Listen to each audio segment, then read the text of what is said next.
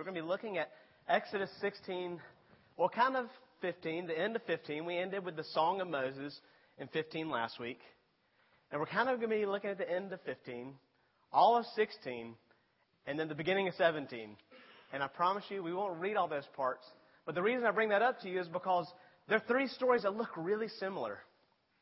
Now, we've been going through the book of Exodus, and we've seen this story of God's continued deliverance of His people from slavery.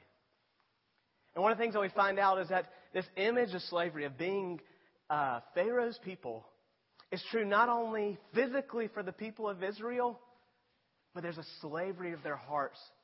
And God's continuing to do this work of freeing their hearts. And He does this as He compels His people by mighty actions, by mighty works, by showing them that He is a God who loves. The character of God that was revealed to their forefathers, that's what they need to understand. They need to remember the things that they have heard. And so this morning when we open up 16 and 17, we actually come just after what's probably one of the most miraculous things of Exodus. God has parted the Red Sea. He's taken a sea of water and made walls when they were in their greatest despair, when Pharaoh was pressing in on them, and allowed them to pass through on dry land. I don't know if you can picture how amazing that is. There's so many people who have such a hard time that God could work such miracles. But if this is not the work of God, then we can't explain it any other way. Israel has seen the hand of their God. And yet we get to these passages, we get to these verses, and we find something almost distressing, almost discouraging about the people of God. Because this doubt, this disease, this sickness, it creeps quickly back up into their lives.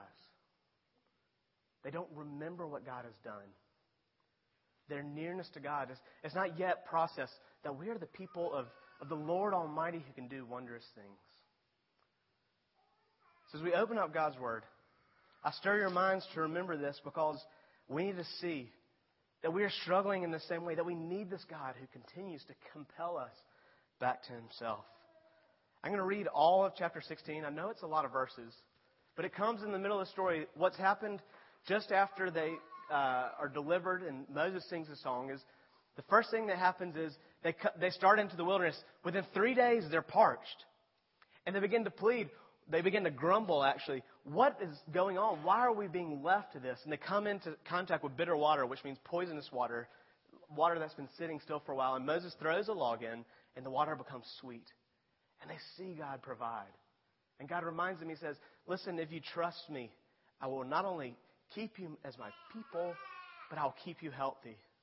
And He contrasts the sickness that comes on Pharaoh and his people as they walk away from God, as they don't trust, as they hold in the people of God, as they don't respond to His will. And He says, I will keep you healthy. And He makes the bitter water sweet. And now we open up and we come to a passage that that is beautiful again, of God providing the manna in the wilderness. So we'll start at verse 1. Again, I ask you to be patient as we read this long passage. They set out from Elim, and all the congregation of the people of Israel came to the wilderness of Sin, which is between Elim and Sinai, on the 15th day of the second month after they had departed from the land of Egypt. The whole congregation of the people of Israel grumbled against Moses and Aaron in the wilderness. And the people of Israel said to them, whether we had died by the hand of the Lord in the land of Egypt, when we sat by the meat and ate bread to the full, for you have brought us out into this wilderness to kill this whole assembly with hunger. Then the Lord said to Moses, behold, this is shocking, I'm about to rain bread from heaven for you. And the people shall go out and gather a day's portion every day, that I may test them, whether they will walk in my law or not. On the sixth day, when they prepare what they bring in, it will be twice as much as they gather daily. So Moses and Aaron said to all the people of Israel, at evening you shall know that it was the Lord who brought you out of the land of Egypt. And in the morning you shall see the glory of the Lord, because He has heard your grumbling against the Lord. For what are we that you grumble against us? And Moses said, when the Lord gives you in the evening meat to eat and in the morning bread to the full, because the Lord has heard your grumbling, that you grumble against Him, what are we? Your grumbling is not against us, but it is against the Lord. Then Moses, he said to Aaron, say to the whole congregation of the people of Israel, come near before the Lord, for he has heard your grumbling. And as soon as Aaron spoke to the whole congregation of the people of Israel, they looked toward the wilderness, and behold, the glory of the Lord appeared in the cloud. And the Lord said to Moses, I have heard the grumbling of the people of Israel. Say to them, at twilight you shall eat meat, and in the morning you shall be filled with bread. Then you shall know that I am the Lord your God. In the evening, quail came up and covered the camp, and in the morning dew lay around the camp. And when the dew had gone up, there was on the face of the wilderness a fine, flake-like thing, fine as frost on the ground. When the people of Israel saw it, they said to one another, what is it? For they did not know what it was. And Moses said to them, it is the bread that the Lord has given you to eat. As I read it long, and I'll look up, it's hard to find back. This is what the Lord has commanded. Gather it, each one of you, as much as he can eat. You shall each take an omer, according to the number of persons that each of you has in his tent. And the people of Israel did so. They gathered, and some more and some less. But when they measured it with an omer, whoever gathered much had nothing left over, and whoever gathered little had no lack. Each of them gathered as much as he could eat. And Moses said to them, let no one leave any of it over till the morning. But they didn't listen to Moses. Some left part of it till the morning, and it bred worms and stank. And Moses was angry with them, and morning by morning they gathered it, each as much as they could eat. But when the sun grew hot, it melted. On the sixth day they gathered twice as much bread, 2 omers each. And when all the leaders of the congregation came and told Moses, and he said to them, this is what the Lord has commanded. Tomorrow is a day of solemn rest, a holy Sabbath to the Lord. Bake what you'll bake and boil what you'll boil, and what is left over lay aside to be kept till morning.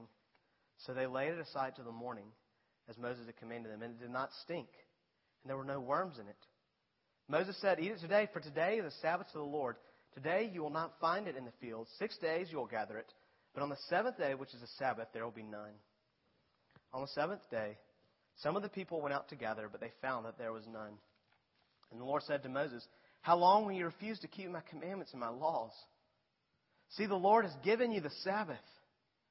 Therefore, on the 6th day, he gives you bread to eat for 2 days. Remain each of you in his place.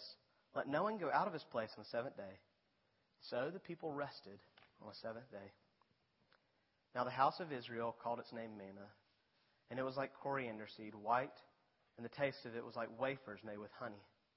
Moses said, this is what the Lord has commanded. Let an omer of it be kept throughout your generations, so that they may see the bread with which I fed you in the wilderness, when I brought you out of the land of Egypt. And Moses said to Aaron, take a jar and put an omer of manna in it, and place it before the Lord to be kept throughout your generations. As the Lord commanded Moses, so Aaron placed it before the testimony to be kept. And the people of Israel ate manna for 40 years. The people of Israel ate manna for 40 years till they came to a habitable land. They ate manna till they came to the border of the land of Canaan. Grass withers and the flowers fade, but the word of our God shall stand forever. Let's pray.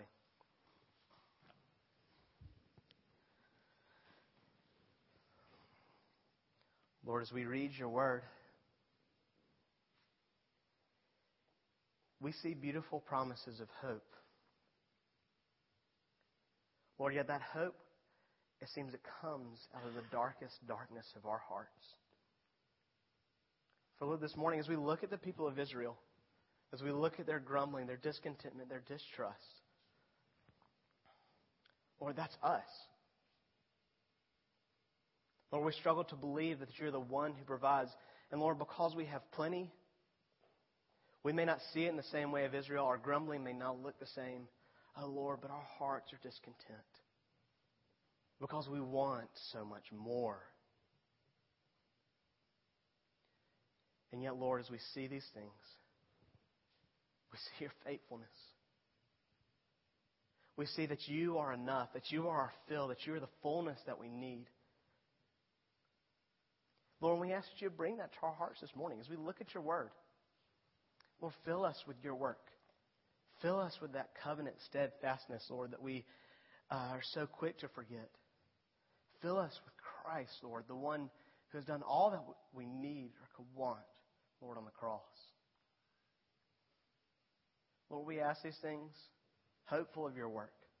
Lord, knowing that we have seen you work before us, we've seen you work before the people of Israel, and knowing that you'll continue that work even for us today. It's in your name we pray. Amen.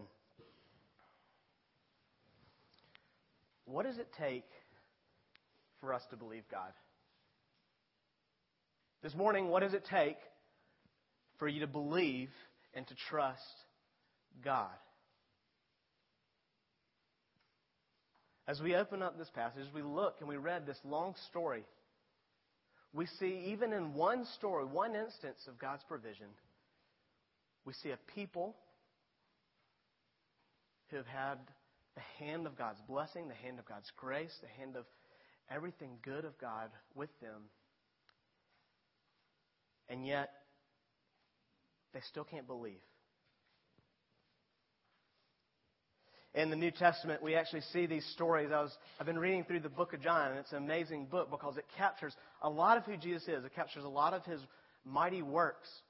And it's interesting that as Jesus does these incredible things, like feeds 5,000 and then 7,000 people, it's interesting that the Pharisees, they keep coming to Him, and even His disciples at times, and they say, what are the miraculous things that you are going to do? To show that you're the Son of God. You see, Jesus is revealing Himself to be the Son of God, and yet they continue to ask for more. And Jesus says, I will not give you another sign. For what's been done before me, what's been done before you, if you will not believe, you'll never believe, is essentially what He says. We look in the Old Testament, again, we look at these people, and we look back at the history of Israel, and already God has been doing wondrous things. We start at the beginning of creation, and what's happened? God has brought a people who should have been objects of His wrath and curse. And He begins to work grace from the time of the garden. And yet Adam and Eve, they continue to struggle with unbelief. It's the plague of our hearts as we come to this passage. One of the realities is that we see it and we hear it, that God is a God who provides, but we don't get it. It's interesting, usually when I've heard this story told, when I remember it from a child, the thing that comes to mind, the lesson that comes to mind is that God is Jehovah Jireh, God the provider. But what's kind of funny about that is that's absolutely true. But that's already been evidenced to Israel in so many other things. The point of this passage is actually not to tell us that God is a God who provides. It's actually to tell us that God is Yahweh, the covenant, steadfast, faithful, loving God. You know how Chris and I keep using those words.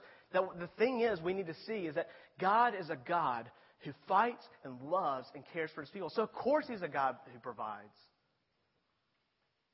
And so our call is not simply to see that God gives us the things that we want or just the things that we need, but that He pours out His grace and His love on us. See, the point of this passage is to reveal to us the patient and redeeming love of God.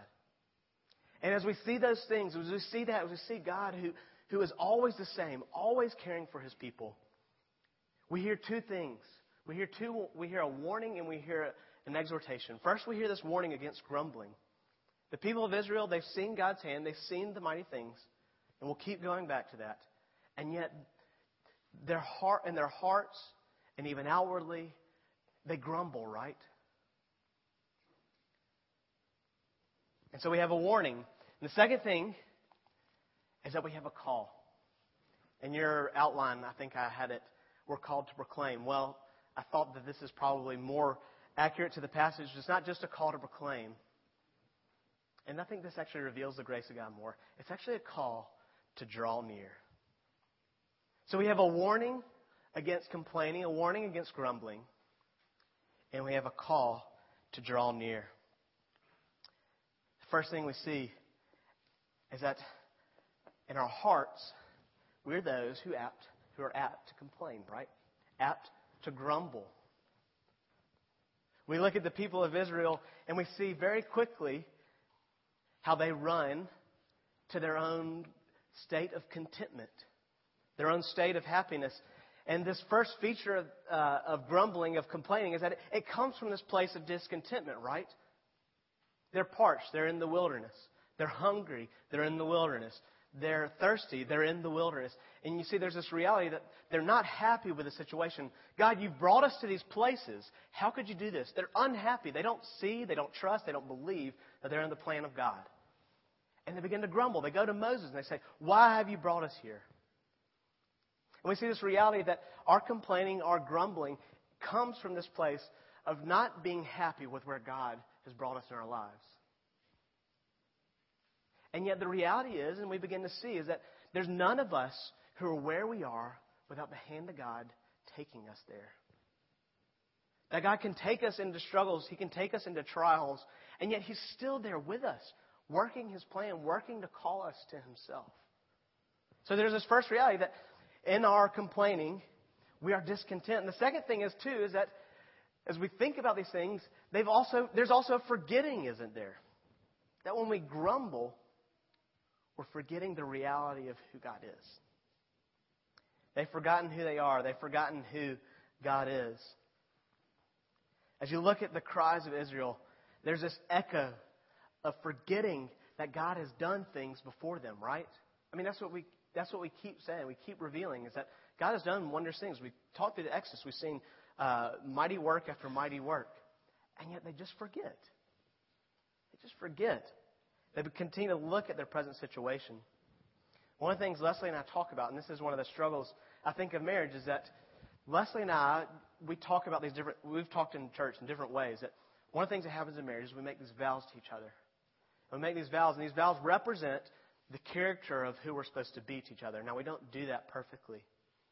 But there's times when those things are tested, right? When you have a friendship, when you have somebody that you're close to, those things about that friendship are tested, right?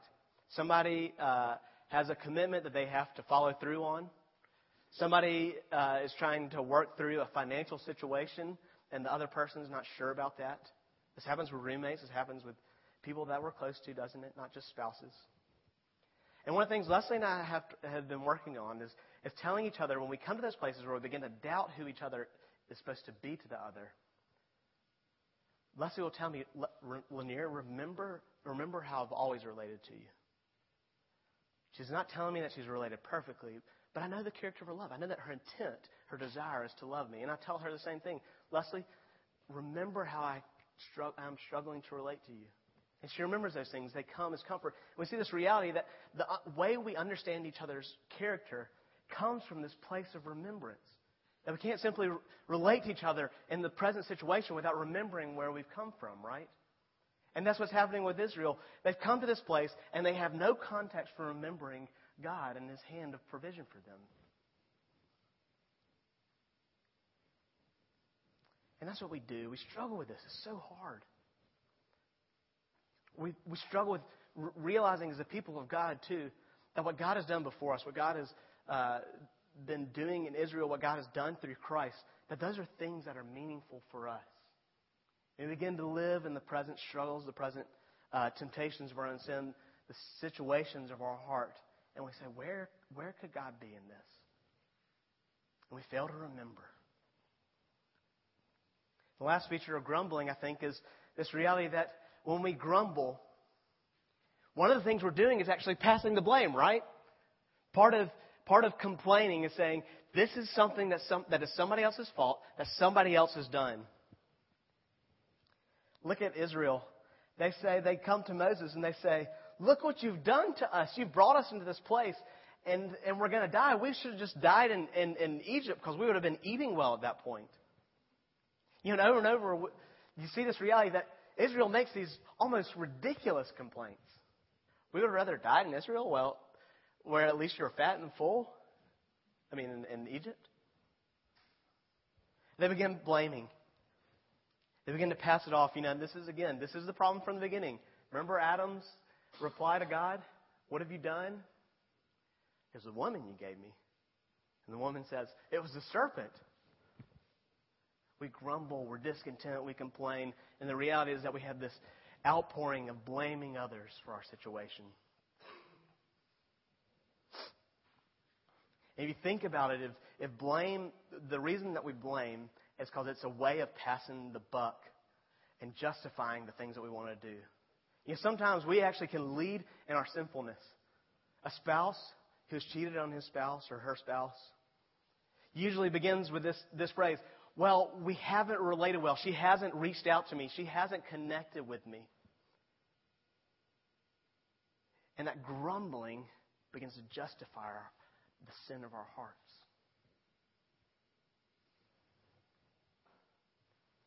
It's the strategy of Israel's complaint. Instead of asking God for help and seeking the leadership of Moses, they begin to accuse him. Now, it's interesting. We've got to take a little bit of a caution. As we talk about grumbling and complaining, I think about the Psalms too. Have y'all read the Psalms? The Psalms where the psalmist will come before God and he'll say, God, look at what's going on.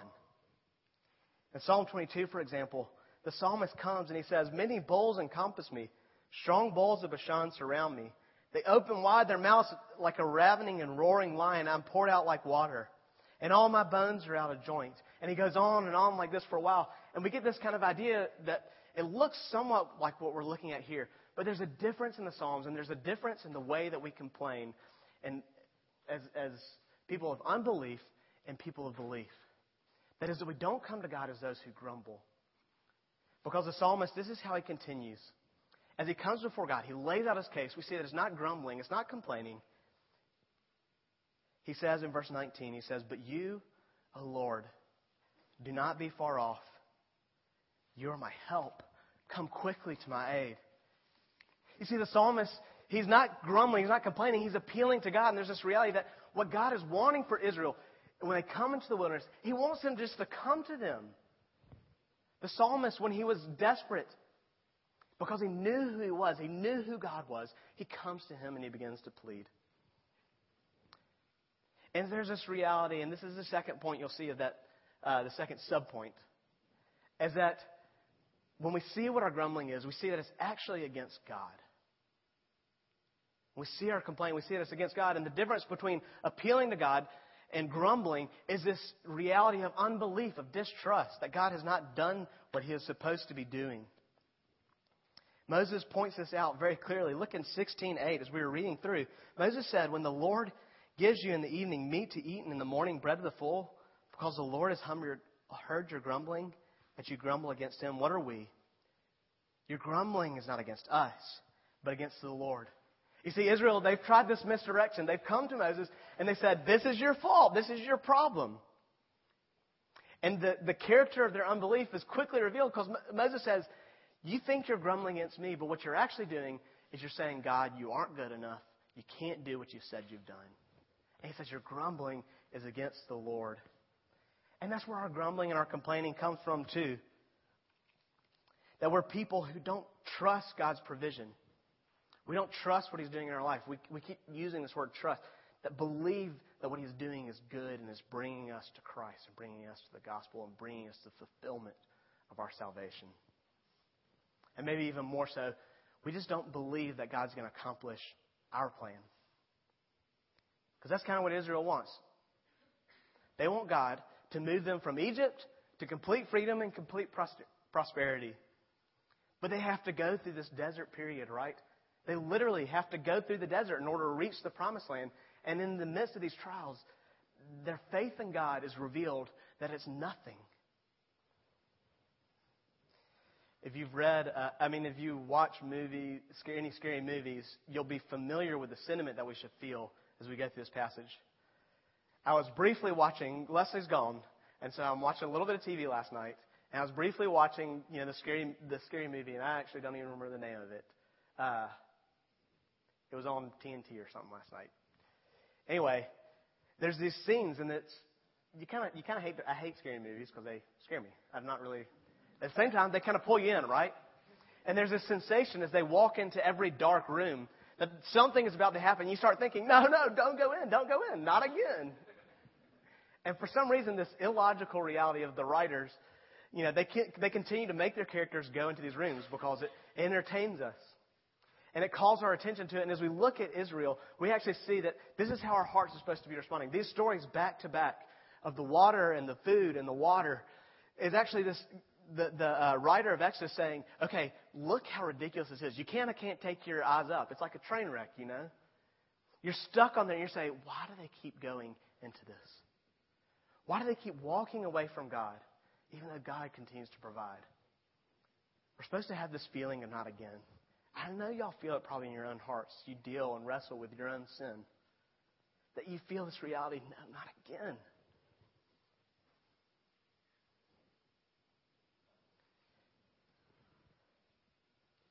In Galatians 3, Paul actually brings this reality up to the New Testament.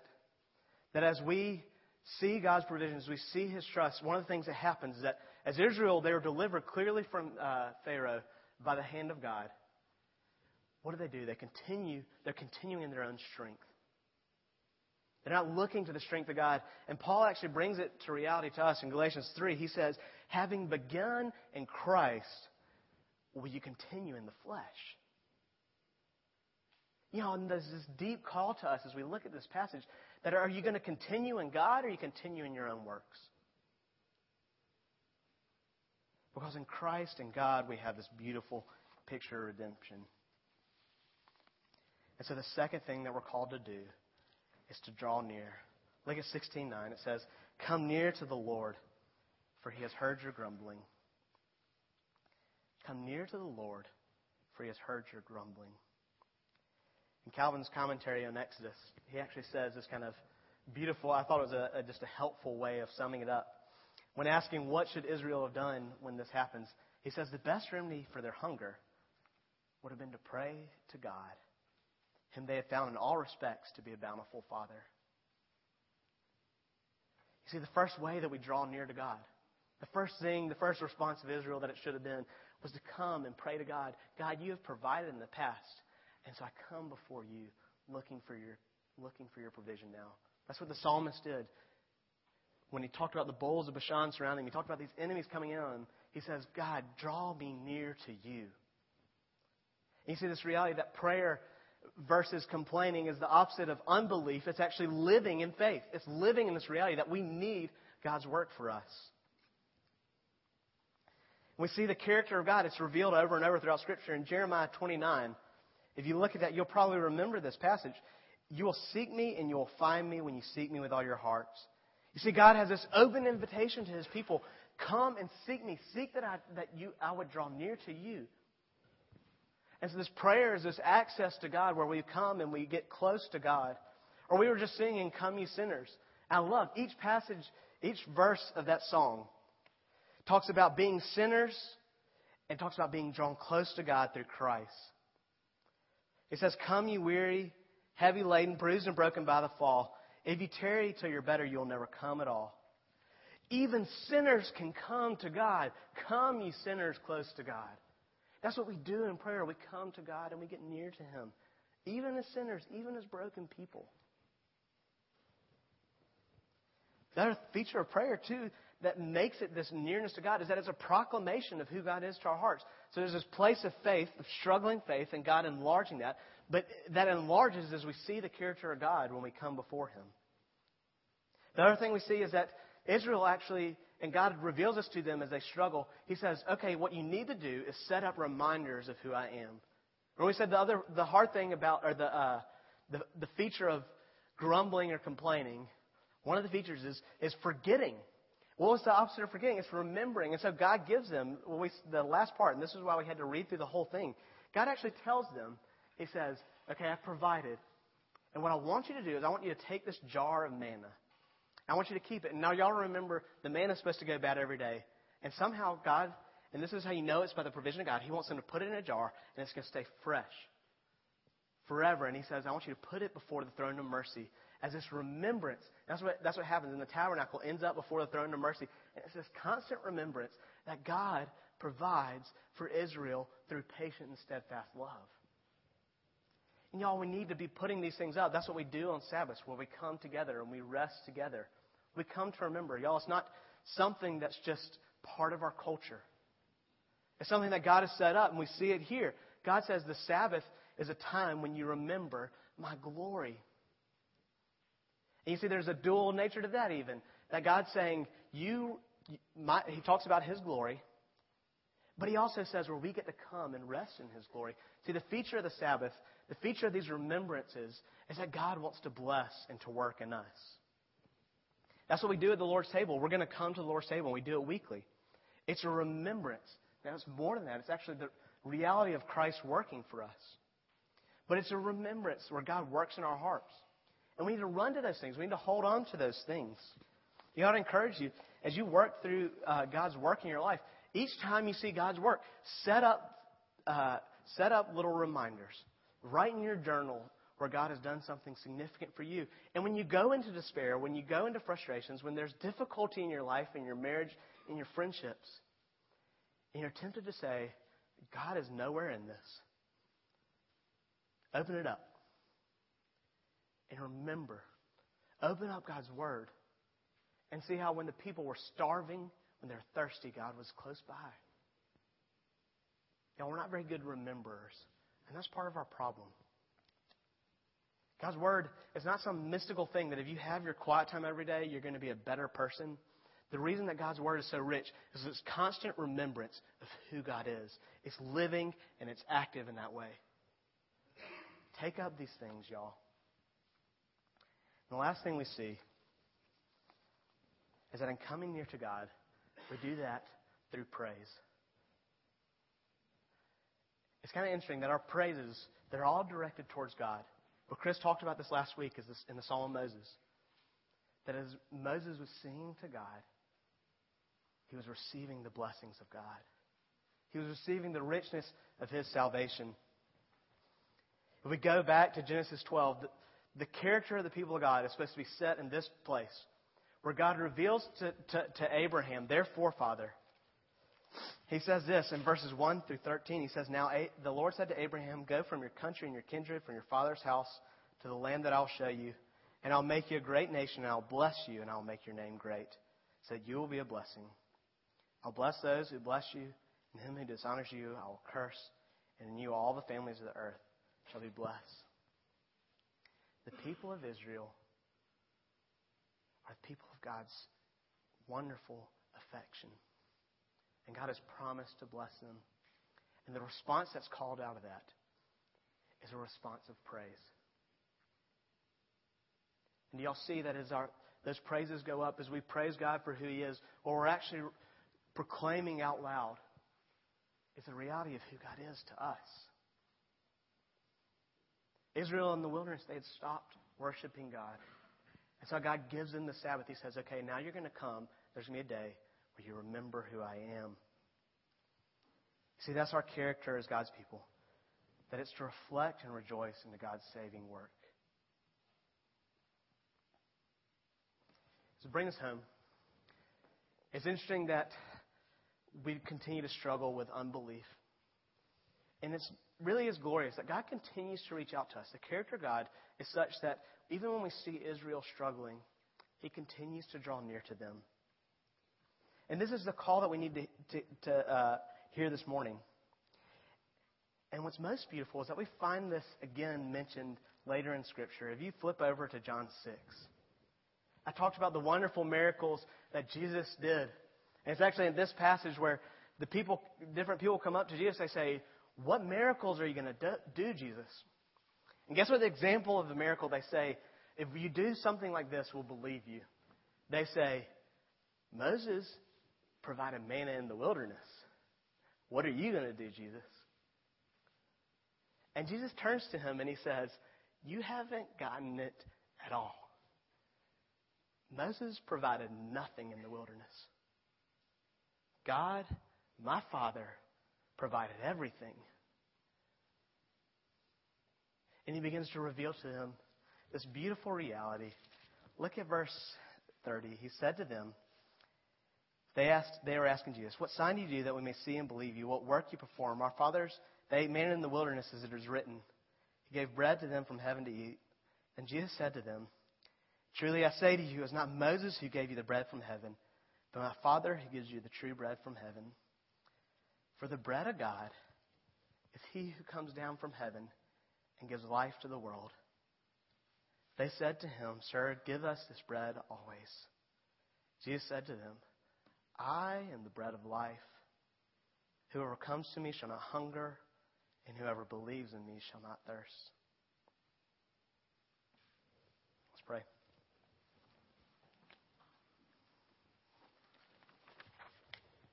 Lord, to have Christ is to be full. Because it is to have the emptiness of our hearts, Lord, that's been sucked out of us because of our sin. It's to have all the goodness replaced, Lord. The goodness of being image bearers of you. Lord, we hear and we see, Lord, even this morning we get to taste the body of your Son, Jesus Christ, who's been given for us. Lord, we rejoice that you are a God of such abundant mercy and such abundant grace. Lord, that you continue to reach to us. You continue to struggle with our hearts and wrestle with us, Lord, even when we wrestle back. And that you overpower us, Lord. You strike us in the hips with weakness at times, Lord, in order that we would see that our healing, that our hope is in you.